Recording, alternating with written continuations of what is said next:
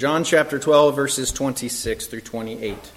If anyone serves me, Jesus says, let him follow me, and where I am, there my servant will be also.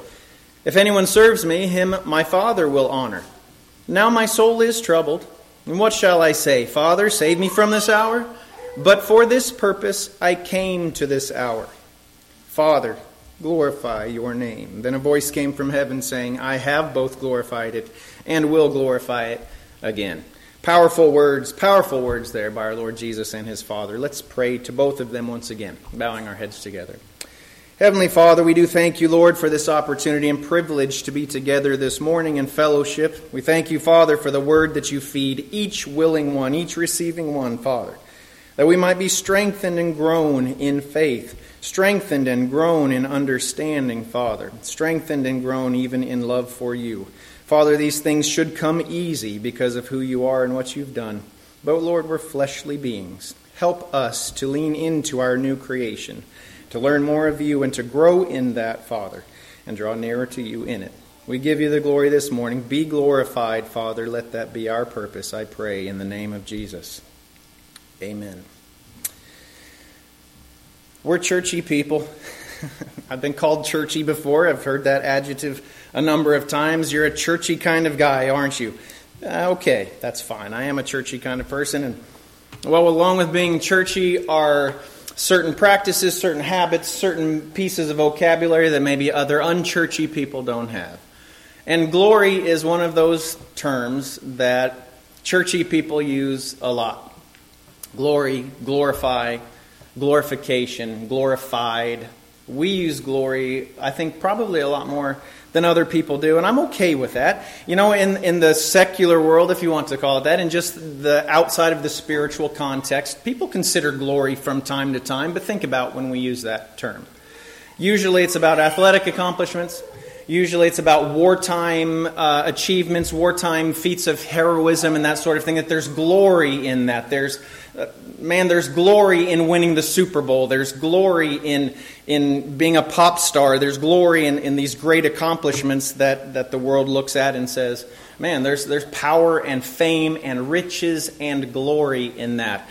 But just talking naturally speaking, it doesn't come up very often. Glory and glorification. Perhaps the most common time that we use it is actually in a derogatory sense. And for an example, I remember when I was a kid and President Bush, the first one, George Bush, he had his vice president when he was president was Dan Quayle, if you remember. Not a lot of nice things were said about Dan Quayle. He was kind of the whipping boy for a lot of different things. But I remember, even in my relative youth, hearing someone, and it stuck with me, then calling him essentially a glorified secretary, is what they said. They called him a glorified secretary to the president. Whatever you think of Quayle, it doesn't matter. They were speaking derogatorily of him. They were saying, you are being vaunted and lifted up to a place that your work is not commensurate with, that your efforts and the results of your work is not commensurate with what you're actually doing. And so it's derogatory to him. And when you think about it, it's also kind of derogatory to the secretary, because you're saying that her place is actually, I said her, that was very genderist of me, wasn't it? His or her place, whatever the case may be, that a secretary is a lesser place. So all of that just to say, when we talk about glory and glorifying things outside of the things of God, it tends to be pretty limited and finite in what we apply it to.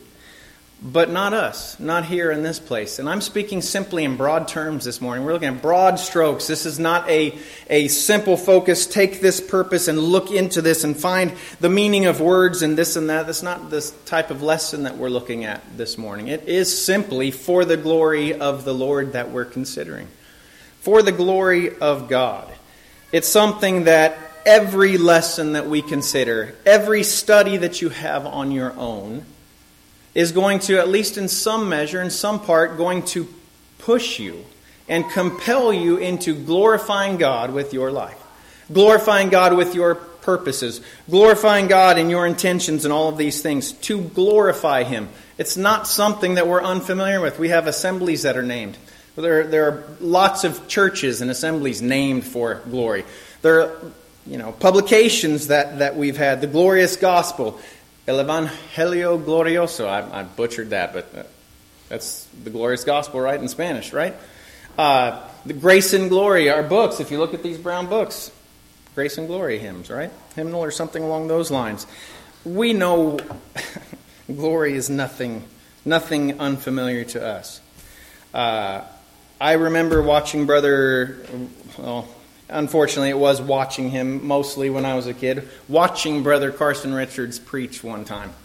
And it was the most demonstrative I'd ever seen the man, because he was rather kind of prim, and I didn't hear him raise his voice very often.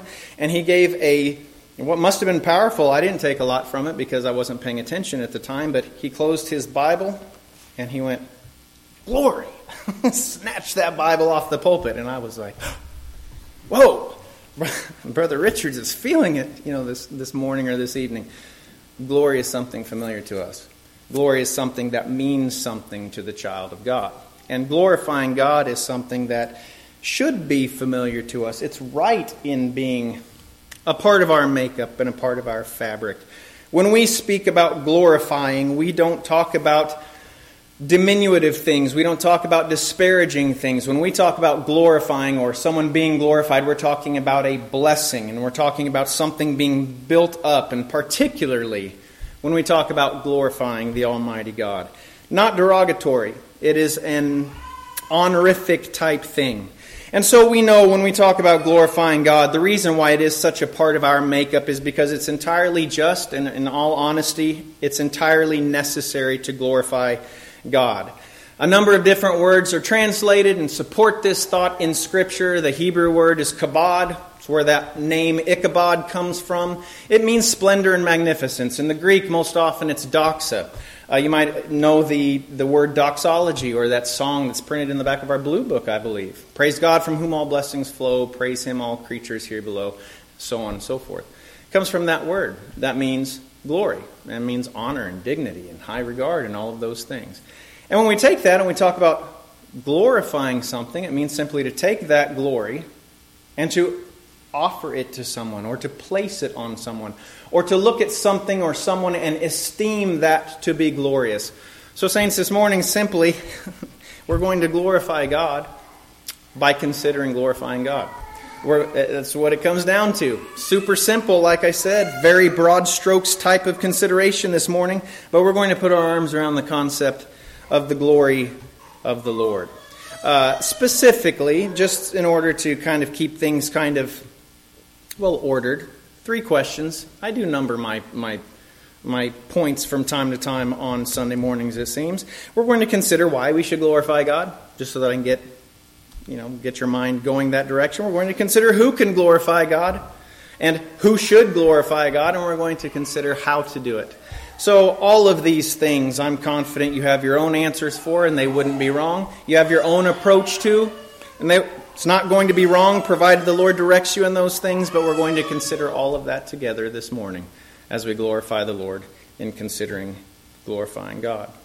Now, you can be turning to Psalm chapter 86, or Psalm number 86 for our first passage there, but I'll let you in on a little family secret here. We have a little, it's a movie line. You can see me after service if you don't know what I'm talking about, and probably most of you won't, but there's a line that we beat to death in our house, but I'm going to make a fool of myself, but it is what it is. Sometimes I do foolish things, but we oftentimes say, "Don't you want a little taste of the glory?" is what we say. See what it tastes like. And I do it with that Latin flair intentionally, because that's what the movie, depicts. A little taste of the glory. We're oftentimes looking for a little taste of the glory, and those things that I mentioned a moment ago, those heroic moments. And, people are always driving to win and to accomplish things in their respective fields. They want to win the Super Bowl and that sort of thing. They want to be that pop star. And, we're always looking, it seems, for a little taste of the glory. And we do glorify those things. And I think that that's a justified term, that taste of the glory. Listen, man, Nick said the other day on Sunday night, he talked about speaking into the universe. Well, I think I spoke Taylor Swift into my universe. Because if you remember back in July, I gave a lesson about things that are treasured and how people have treasured those tickets when she came for a concert. And it seems that ever since I mentioned that, my news feed is jam-packed with Taylor Swift. Now, I guide and shape my news feed. It's what I consider the newspaper that I used to open up every single morning, open my newspaper and just see what's going on. I have a news feed that I go to, and I'm careful with what I have coming into that.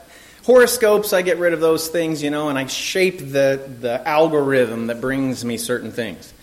But, this is going to shock you, I do have certain stories regarding the NFL and the Chiefs coming to me. That's part of my feed. I want to see what's going on with my team. Well, she's going on with my team, man. And so it seems like I'm getting more stuff from People Magazine and more stuff from, Us Magazine and these things that I've never read, not interested in reading. But you look at these things, I'm like, man, this girl she's huge, man. And Travis Kelce, all of a sudden, he's worldwide, he's global and all of these things. And you're like, man, that is just next level type of awareness of these people. They're getting a little taste of the glory. That's not a taste, Greggy. That's huge. That's massive. No, I guarantee you, when George is my age, he'll remember who Travis Kelce is, but I bet you most people won't. Most people won't have a clue. And you know what else? Most people, believe it or not, will have forgotten who Taylor Swift is. It's a taste of the glory. There's just a taste. It doesn't matter if there are billions that are out there. The glory that comes with those things, it's just a taste. Super Bowl champions are forgotten. You could look at Wheaties boxes over the course of the last 40 years, and I guarantee you most people in here wouldn't recognize and know who 90% of them were there. The glory that we look at, naturally speaking, is fleeting. And the shine comes off of such things very, very quickly. God is worth glorifying. That was our first question. Why should God be glorified? Well, because of everything that He's done that isn't just a taste of the glory. It's deep, broad, powerful things, as we consider so very often. Psalm 86. I can take you to, a billion different passages in Scripture that depict the power and the might and the wonder of the Almighty God. Psalm 86 is just one that, felt like the Spirit was telling me to go there. So there it is. Among the gods there is none like you, O Lord, David says. Nor are there any works like your works. And when he says that, he means that. He says, you're peerless. You are absolutely without equal, without anyone that can accomplish a smidgen of what you can do. There was a big deal there for a while, probably still is, but I just don't pay attention to it anymore, about cloning and all of those things. Remember when they cloned that sheep? I think her name was Daisy or Dolly or something. I don't know. Cloney. I don't remember what her name was. People were making a big deal about it. You had religious folks that were standing up on their soapboxes saying, this is wrong, this is it, you're playing God, and etc., etc. And the fact of the matter is that whatever they're doing, they might feel like they are godlike, but they didn't take dirt and bring it together, squish it all together, and do the first appearance of mouth to mouth, as it were, breathing breath into that thing that was a pile of dust and make it a man. You're not going to equal what he does. All nations whom you have made as a result shall come and worship before you, Lord, David goes on, and shall glorify your name. How come? For you are great and do wondrous things. You alone are God. That's it. God says elsewhere, I believe in Isaiah, He says, I am the one true God. I am the one and only. There is no God beside me. Certain people, even people who live and operate under the banner of Christianity, will oftentimes say, you know what, it might not just be that it's just our God. He might be one of many that are out there, but it doesn't matter because He's our God. God says, there's no one else out here. It's me. That's that. That's it. So I take Him at His word for it. You are great and do wondrous things. You alone are God. That's what David says. And so Scripture confirms this and speaks at length of His works and His wonders and His power and His might and His love and His grace and His mercy. And listen, He should be glorified for that. In and of itself, that's it. But God's Word also gets very personal. It's beyond just what He's created and beyond just His power. He gets very personal for you and me. Individually, He speaks to us. Well, and he presents why I believe that he's worthy of being glorified just by Greg Gravitt. And so we turn to Micah chapter 7. Again, a number of different passages I could take you to, but I'll give you this one. It demonstrates what he means to his children, or should mean to his children, just as individuals. Micah says this in Micah chapter 7 and verse 18. He says, "Who is a God like you?" Always a valid question. Always a valid question, a valid ponderance. "Pardoning iniquity, passing over the transgression of the remnant of his heritage. He does not retain his anger forever, because he delights in mercy.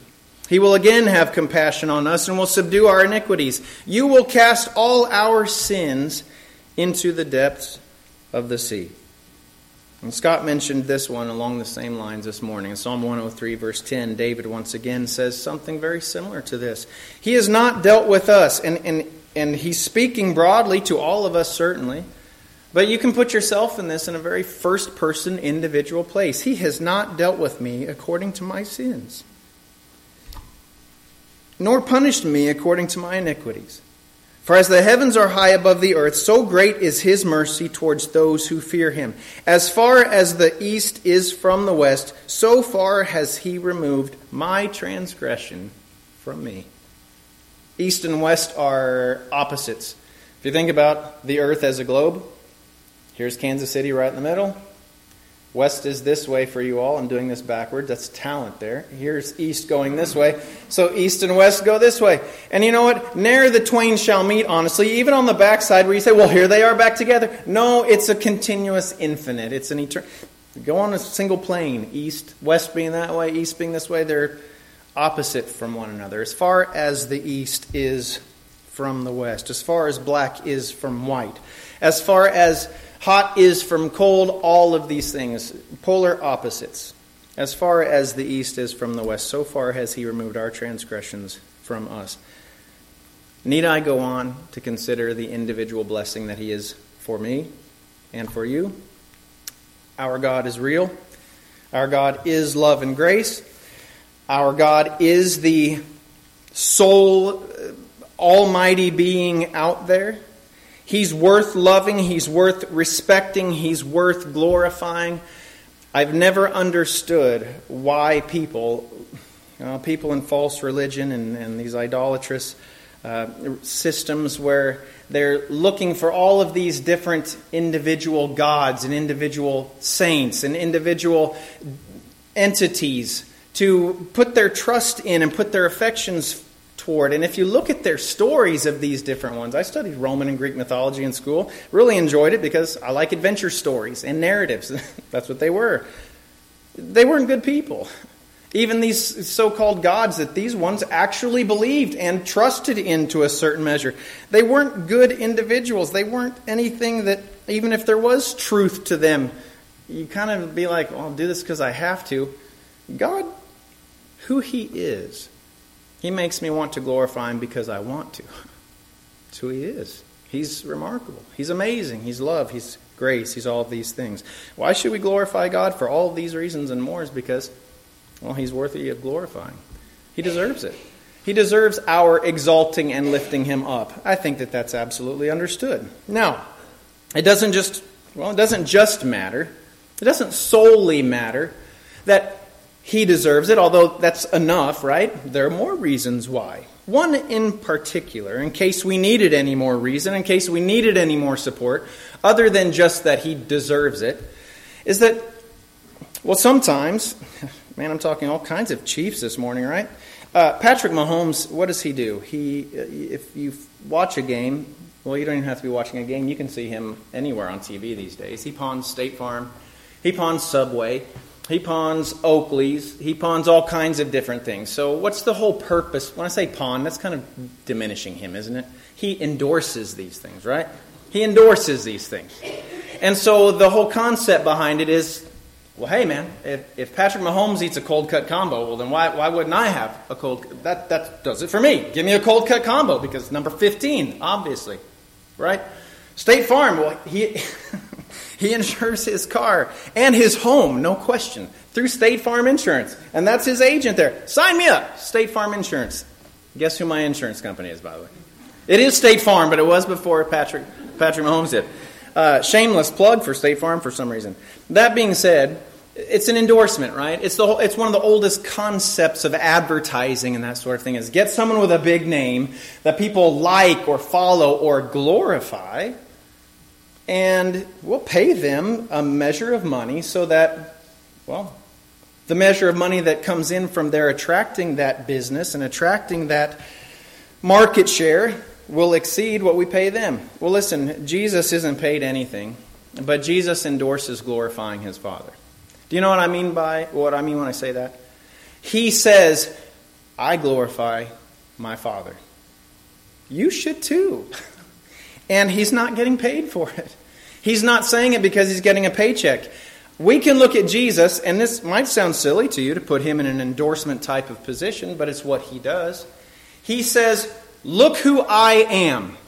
Not the defending Super Bowl champions quarterback, not the greatest talent in this small segment of any kind of historical value.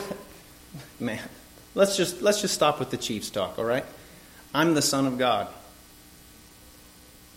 The Son of God, the Christ, the Messiah, the perfect one, the righteous one, the loving one, the Redeemer, Lamb of God.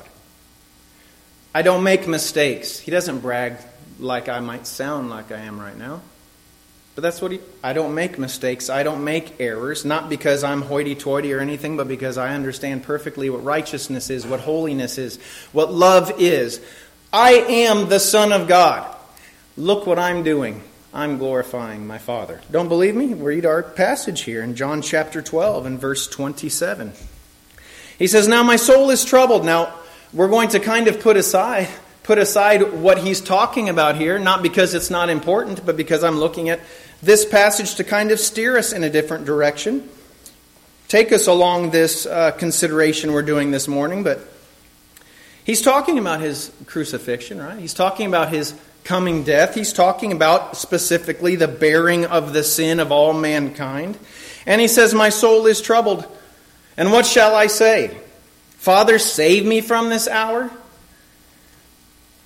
The other day I said that I was angry at soccer because of extra time. I don't know if everyone was here, if anyone remembers my saying that. I need to amend that. I wasn't really angry. I was more than anything kind of joking. But you can get kind of spun with different things. And you can get kind of spun. And when I look at people try to explain what the Lord Jesus is saying here in this passage, how they adjust these question marks and shape it in a different way to make it look like Jesus was kind of a quivering mass of fear and going back and forth so that we might justify our own wishy-washiness in the things of God. Our own being tossed back and forth, stirred by every wind of doctrine, that sort of thing. They present the Son of God as being one who faltered and wavered. And because he found it within himself to go on and press forward, that, we can go on and press forward. You know what? I'm not taking anything away from Jesus. I mean, understand me. I know that he sweat, as it were, great drops of blood. And he needed to be strengthened in the garden. Needed to be strengthened by the Lord. He needed to be built up, and I know that there was a burden that was there, and I know that he was a man, and he dealt with all the temptations that I deal with and that you deal with and all those things, but he sinned not. And doubt is a sin. Discouragement, not trusting the Lord, is a sin. To step outside of the will of God is a sin, and Jesus never did any one of these things. He had his troubles. He had those things that troubled him, as he says. But what he's saying here is exactly, I believe, as it's presented here in this version. What am I going to say? Father, save me from this hour? No, I'm not going to say that. I will not say that. I came for this hour. This is my purpose. Sorry for screaming. That's what Jesus said. This is the reason why I came, and he didn't falter for that. What am I going to say? Jesus asks rhetorical questions throughout his word, all through Scripture. What am I going to say? Save me from this hour, but for this purpose I came to this hour. And even though it starts another paragraph in my Bible, I think it goes right on into the thought that he's talking about. For this purpose I came to this hour. Not just to go to the cross, but for this. Father, glorify your name. That's what I'm looking for. That's what my purpose is here. I don't want to be saved from this hour in which I might glorify, lift up, and exalt your name. For that purpose, the cross, his death, the bearing of sin, the satisfaction of the righteousness and holiness of his Father's judgment and demands. The needs, actually. Jesus' continual desire as he walked this earth was certainly to rescue all of God's people. But in doing so, he was looking to honor and glorify his Father. And he endorsed his Father's being exalted and glorified from from the outset, from the beginning. We can see all kinds of places. John 14:3. I'm just going to spin you through these a couple of these real fast. John 14:13, whatever you ask in my name, that I will do. How come? That the Father may be glorified in the Son. John 17:1, Jesus spoke these words, lifted up his eyes to heaven, and said, Father, the hour has come. Glorify your Son. See there? Look, he's looking for his own exaltation. How come? That your Son also may glorify you. Every purpose that the Lord had, every purpose was in order that he might point to his Father and glorify him. In Luke chapter 17, we have the account of those 10 lepers that Jesus came upon, healed those 10, sent them on their way.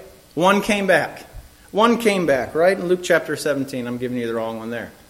Well, I don't have Luke chapter 17, but here's what happened. Were there not any found who returned to give glory to God except this foreigner when one of them came back? 9 kept on going. He was expecting that there would be glory given to his Father, not to him who healed, but to God. And then Matthew chapter 6 and verse 13, when his disciples asked him, how do we pray? Teach us how to pray as John taught his disciples. And he says, well, pray in this manner. And he gave him that model prayer, Our Father who art in heaven, hallowed be thy name, so on and so forth. And he outlined and framed this prayer that should kind of direct the vast majority of our prayers, the makeup of it, not the words of it, not vain repetition, the makeup of it and the concepts and the themes that are involved there, and the required things in honoring the Lord. And he finishes it just like that in chapter 13. For yours is the kingdom and the power and the glory forever. Amen. And he's speaking to his Father who is in heaven. He told them, this is how you pray. This is how you pray. Why should we glorify God? Because Jesus, the Christ, the perfect one, the righteous one, sinless one, the one who has made a pattern and example for us to follow in all things, if not to match him 100%. We're supposed to endeavor to do that, right? Because he endorsed it. He endorses his Father to be glorified. Jesus made it his every purpose. Not only was it his purpose, it was his joy, it was his honor, it was his peace, it was his satisfaction, it was his contentment to glorify his Father in everything that he did. And saints, what Jesus found worthy of doing, I think I should find worthy of doing. What Jesus made effort to do, I think that I should make effort to do. Which is, leading us to our second question this morning. Who can glorify God? I guess I could say who should glorify God. Well, go back to that same passage that we began with. Who can share this purpose with the Lord Jesus that he had? In John 26, the first part of that verse, John 12:26. If anyone serves me, let him follow me. Where I am, there my servant will be also. Now certainly, if I go and prepare a place for you, I will come again and receive you unto myself, that where I am, there you may be also. He speaks of that heavenly city that he has. That heavenly home that he has, that he invites us to. Series recording everything that I'm saying. I'm not sure. That should give a good return from Google. The Lord Jesus definitely prepared a heavenly place for us. But he says even in this natural life, in what you're doing right now, if anyone serves me, follow my purposes even here. That where I am, where's my mindset? Where's my focus and where is my purpose? Where my mindset is, if you follow me, if you're my disciple, then you will share that same mindset with me. We have the mind of Christ, we read in Paul's writings. He says, let him follow me, and where I am, there my servant will be also. Whoever follows Jesus has Christ within him. Whoever follows Jesus should have a shared purpose. And for that purpose, I came to this hour. Father, glorify your name. Who can glorify God? Anyone who follows Jesus can and should glorify God. We call ourselves Christians. That means of Christ, or pertaining to Christ, or relating to Christ. I believe a lot of people who claim that name of Christian, well, the Christ that they claim is a different one than I see in Scripture. But that being said, if you know who Jesus is and you have Him truly within you and you have believed and He is your God, then, well, you can and should glorify His Father as He does. That's who we are. Whoever follows Him. We're followers of Christ. Romans 15 and verse 5. Romans 15 and verse 5. Paul was given to teach us how we are to follow the Lord Jesus, how we're to share that purpose with Him. Now may the God of patience and comfort grant you to be like-minded one or toward one another. You being, well, the people in Rome certainly, but they were believers in Rome as we're believers here in Lee Summit. May the God of patience and comfort grant you to be like-minded toward one another according to Christ Jesus, that you may with one mind and one mouth glorify the God and Father of our Lord Jesus Christ. It doesn't dismiss Jesus, but it does point to His Father, doesn't it? We glorify His Father with Jesus through Jesus. There is a very clear separation of some measure, pointing to the Father, the overseer, the one that Jesus submits to. That's Paul's purpose, is to point us towards Jesus' purpose, that we might share that purpose in glorifying the Father. To God alone, Paul goes on in Romans 16 in the next chapter. Romans 16:27, to God alone wise be glory through Jesus Christ forever. He is the means, He's the method, He's the one who shed His blood to open up that pathway, that we might honor His Father along with Him. Now to our God and Father be glory forever and ever. Amen. Philippians 4:20 says. I don't see any way around the very real truth that we need to glorify our Father with Jesus. That's what His purpose is. And He wants us to share that purpose with Him. It's our every intention and our every, it guides everything that we do. It's to glory the Father. Allie and I, when we go on vacation, this is the honest truth. One of the first things that we do, it doesn't matter where we go. We did it when we went to England. We do it when we go to California. We did it when we took the kids to Boston. Wherever we go, it doesn't matter if it's some backwater town in Oklahoma. The first thing that we do, before we check out the beaches or before we check out the tourist traps and all that, we check out the coffee scene. It's what we do. We check out are there any good coffee shops there? And we look and see what the coffee game is in that place. Shortly followed by the food scene, because we're foodies. We like food, and we like the different cultures, different foods, and we want to eat good stuff. It literally does steer us oftentimes where we go. I remember going in Scotland, and we were taking little jaunts this way and that way so that we could try to pick up different coffee places. It's what we do. It's what steers us. It's not too much to say that the purpose of our lives is found in following Christ and glorifying the Father in everything that we do. It steers us, or it should. It should direct us in everything, to some measure, in everything that we do.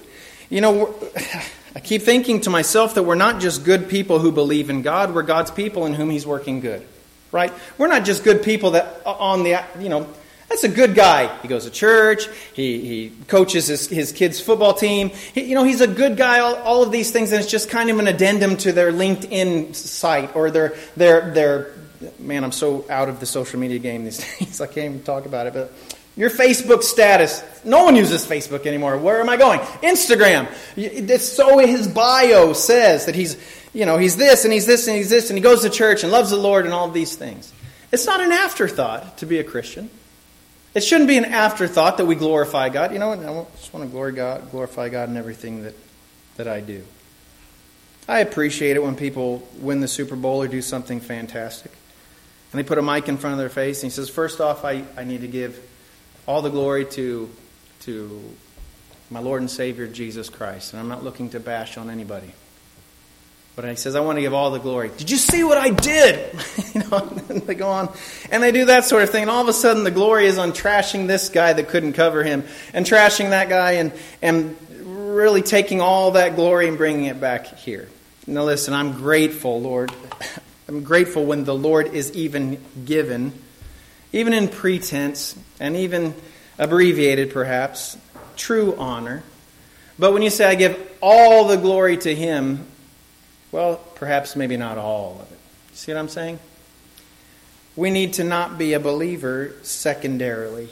It needs to not be something that we do as an addendum to our lives. We don't want to be people who go to church. We want to be people who live as Christ's church. Who we are. Our makeup. Our composition. God's glory should be our steering. Our shape. It should move our decisions. It should shade our thoughts. It should take our ambitions and steer them towards those things that God has for us. His glory should be our first consideration when we're looking at a decision to be made. And it should be the last one, too, to confirm. Those things they're not secondary considerations. It should be the primary consideration. And we see that done in the life of the Lord Jesus. Well, he's Jesus. Greggy, you understand this, right? He's the Son of God. He was perfect.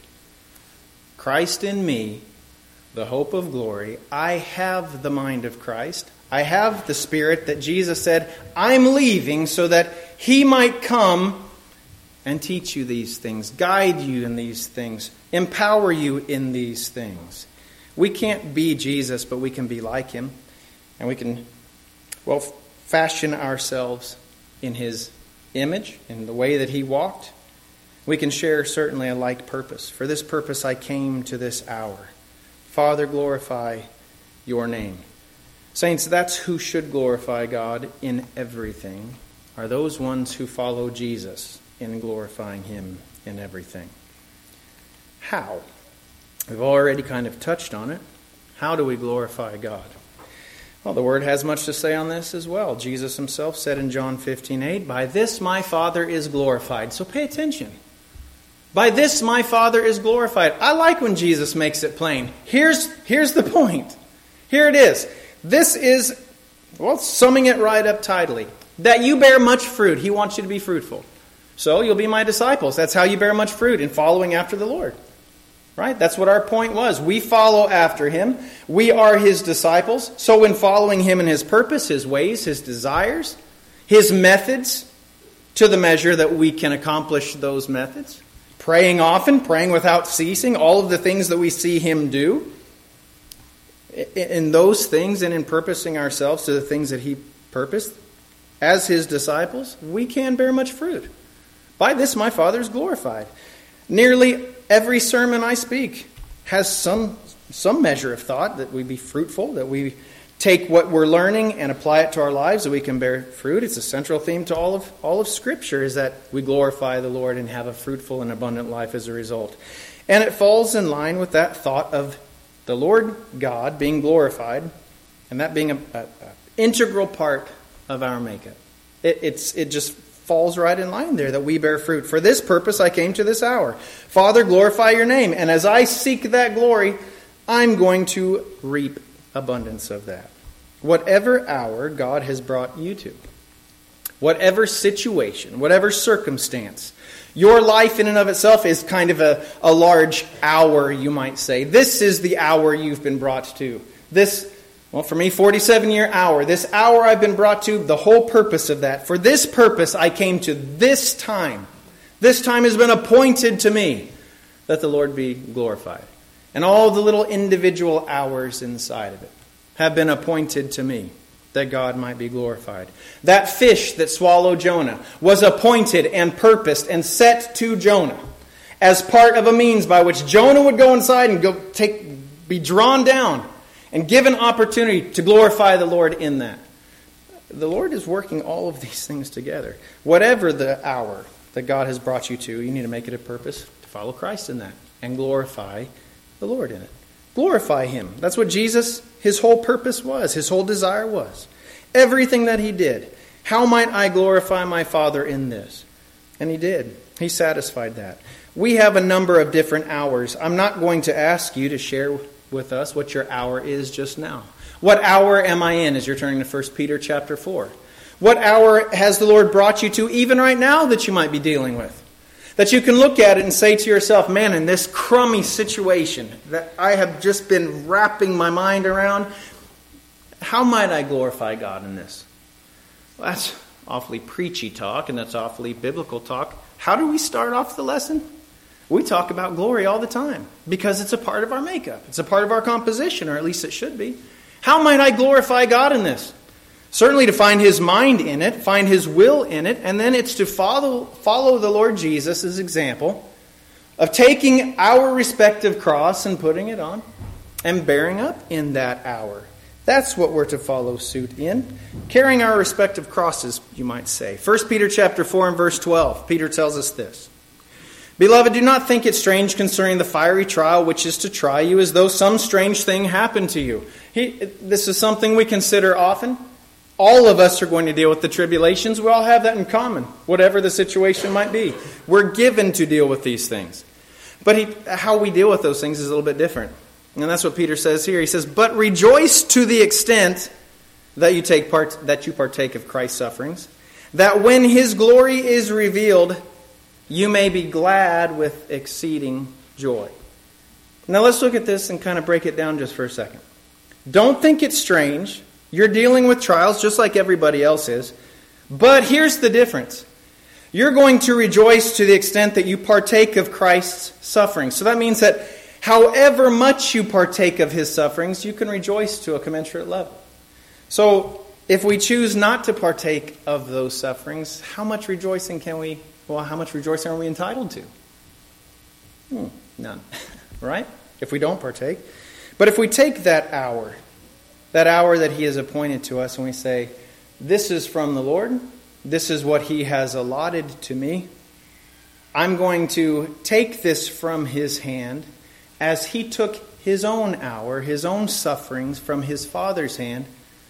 And in so much as I'm doing this, I can rejoice that I'm participating with Him, following Him, carrying my own cross, and sharing in that purpose of glorifying our Father together in this. Does that make sense? Do you see what I'm saying there? Rejoice. Rejoice to the extent that you partake of Christ's sufferings.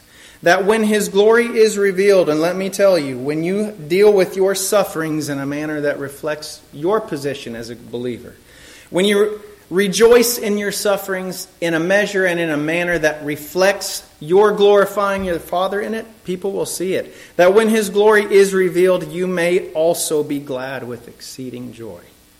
Something isolated and specific for God's people. He goes on to explain further in verse 14. If you're reproached for the name of Christ, blessed are you. It's a good thing. For the Spirit of glory and of God rests upon you. The Spirit of glory, the very capability by which we might glorify our Father, that we might accomplish what Jesus' every purpose was. Blessed are you, for the Spirit of glory and of God rests upon you. On their part, and that's, he's speaking of the unbelieving Gentiles there, if you look in verse 3 of chapter 4, but we won't, or whomever might reproach you, whomever might cause you problems, whomever might bring any kind of disparaging comment or view of you. On their part, He's blasphemed. But on your part, when you are reproached for His name, on your part He's glorified. But let none of you suffer as a murderer, a thief, an evildoer, as a busybody in other people's matters. Yet if anyone suffers as a Christian, someone truly associated with Christ, someone truly under His banner, someone truly sharing His purpose and His focus, let him not be ashamed, but let him glorify God in this matter. That kind of wraps it up, doesn't it? For this hour, for this very purpose, I came to this hour. For this very purpose, this trial. For this struggle. On the next one, for this very purpose, I came to this hour. Jesus' hour stopped on that, when He let out His final breath. His hour was complete in His natural body on the cross. Whenever we pass a struggle, if it doesn't kill us, what do we always say? If something doesn't kill you, it'll make you stronger. Well, if you give it to the Lord, it will. Here we are. I've dealt with this. I've glorified God in this. And guess what? It can be put aside. Something else is coming down the pike. Certainly. But guess what? For this hour, for this purpose, I have come to this hour. To glorify God. Father, glorify your name in this. It's our purpose, as it was Jesus' purpose. For time's sake, I want to rather hurry through these last couple of scriptures here. Tonight, we're likely going to bookend this lesson with a consideration out of Exodus 33 and talking about that time when Moses asks the Lord to show him his glory. I'll look in Exodus 34 for right now and just kind of give you a spoiler alert, if that is where we go this evening. Spoiler alert that the Lord didn't show Moses his entire glory because it would have vaporized him. It just simply is what it is. But he put him in a cleft and he put his hand over him and he was able to see his rear parts, his back parts, and we'll again probably consider that this evening. That being said, when the Lord revealed that measure of his glory to Moses and then subsequently brought his commandments to Moses, man, it was something that was just borne out on Moses' very demeanor because he came down from that mountain and people were like, hey, woo, you're shiny, Moses. Can you put something over this? And it says that they were afraid of him. Aaron even, one who was privy and in the inner circle of Moses. When Aaron and all the children of Israel saw Moses, behold, the skin of his face shone. And they were afraid to come near him. So he took care of that. And 5 verses later it says, whenever the children of Israel saw the face of Moses, if the skin of Moses' face shone, then Moses would put the veil on his face again until he went in to speak with him. Moses veiled his face because the glory of the Lord was essentially, to some measure, manifested on his face. And it was scaring those people of Israel. Saints, I'm going to tell you right now, as you have the same shared purpose with the Lord Jesus to glorify God in everything. And the Lord has shone on your hearts and shared his grace with you. And the law has been put away. And he has manifested himself through his Spirit and offered this to everybody. I'm going to tell you, you aren't given to veil your face. You aren't given to veil the glory of God that is shining on you as Moses was for Israel then. The Lord tells us in Matthew chapter 5, you're the light of the world. A city that is set on a hill cannot be hidden. Nor do they light a lamp and put it under a basket, but on a lampstand, and it gives light to all who are in the house. Let your light so shine before men. How come? What's the purpose of your glorifying God? That they may see your good works and glorify your Father in heaven. You know, we wear these masks around here to protect ourselves from sharing viruses and sharing sicknesses and all those sorts of things. We don't shake hands as much these days. You know, I don't kiss anybody around these parts. Just don't want to share the... There are a lot of reasons why we don't smooch on each other, but we don't want to have viruses and bacteria and all of these things. So we mask up from time to time. We did for a long time there. Saints, we're not called to cover up our faces and to keep this to ourselves. We are called to be contagious with glorifying God. Be contagious with the light that he has shone on us. The people of the world have veiled their own hearts, Jesus goes on to say. We aren't given to hide our shining from him, from those ones. How can we glorify God? You follow Jesus. You share his purpose. You cry out those things when the Lord gives you opportunity to cry out. Verbally, share the love of the Lord Jesus. Share his presence in your life, even if it's merely a kind word or a smile to those people who are around, to cause them, whatever the situation might be, even in passing. Let me say it this way. Nothing that we do should prompt someone to say, no way that person's a child of God. No way that person's a Christian. Nothing that we do should present that. We let the purpose of Jesus, glorifying his Father, we let it shine from the center of our lives so that others might see. If they want to veil themselves to it, that's between them and the Lord. But don't you veil yourself. Don't you veil the shine of the glorifying of the Lord God from your face, from your heart, from your life, from your everything. Saints, we talk about glorifying God a bunch. And we do so for a good reason. He's deserving, certainly. He's blessed us and blessed us and blessed us and blessed us.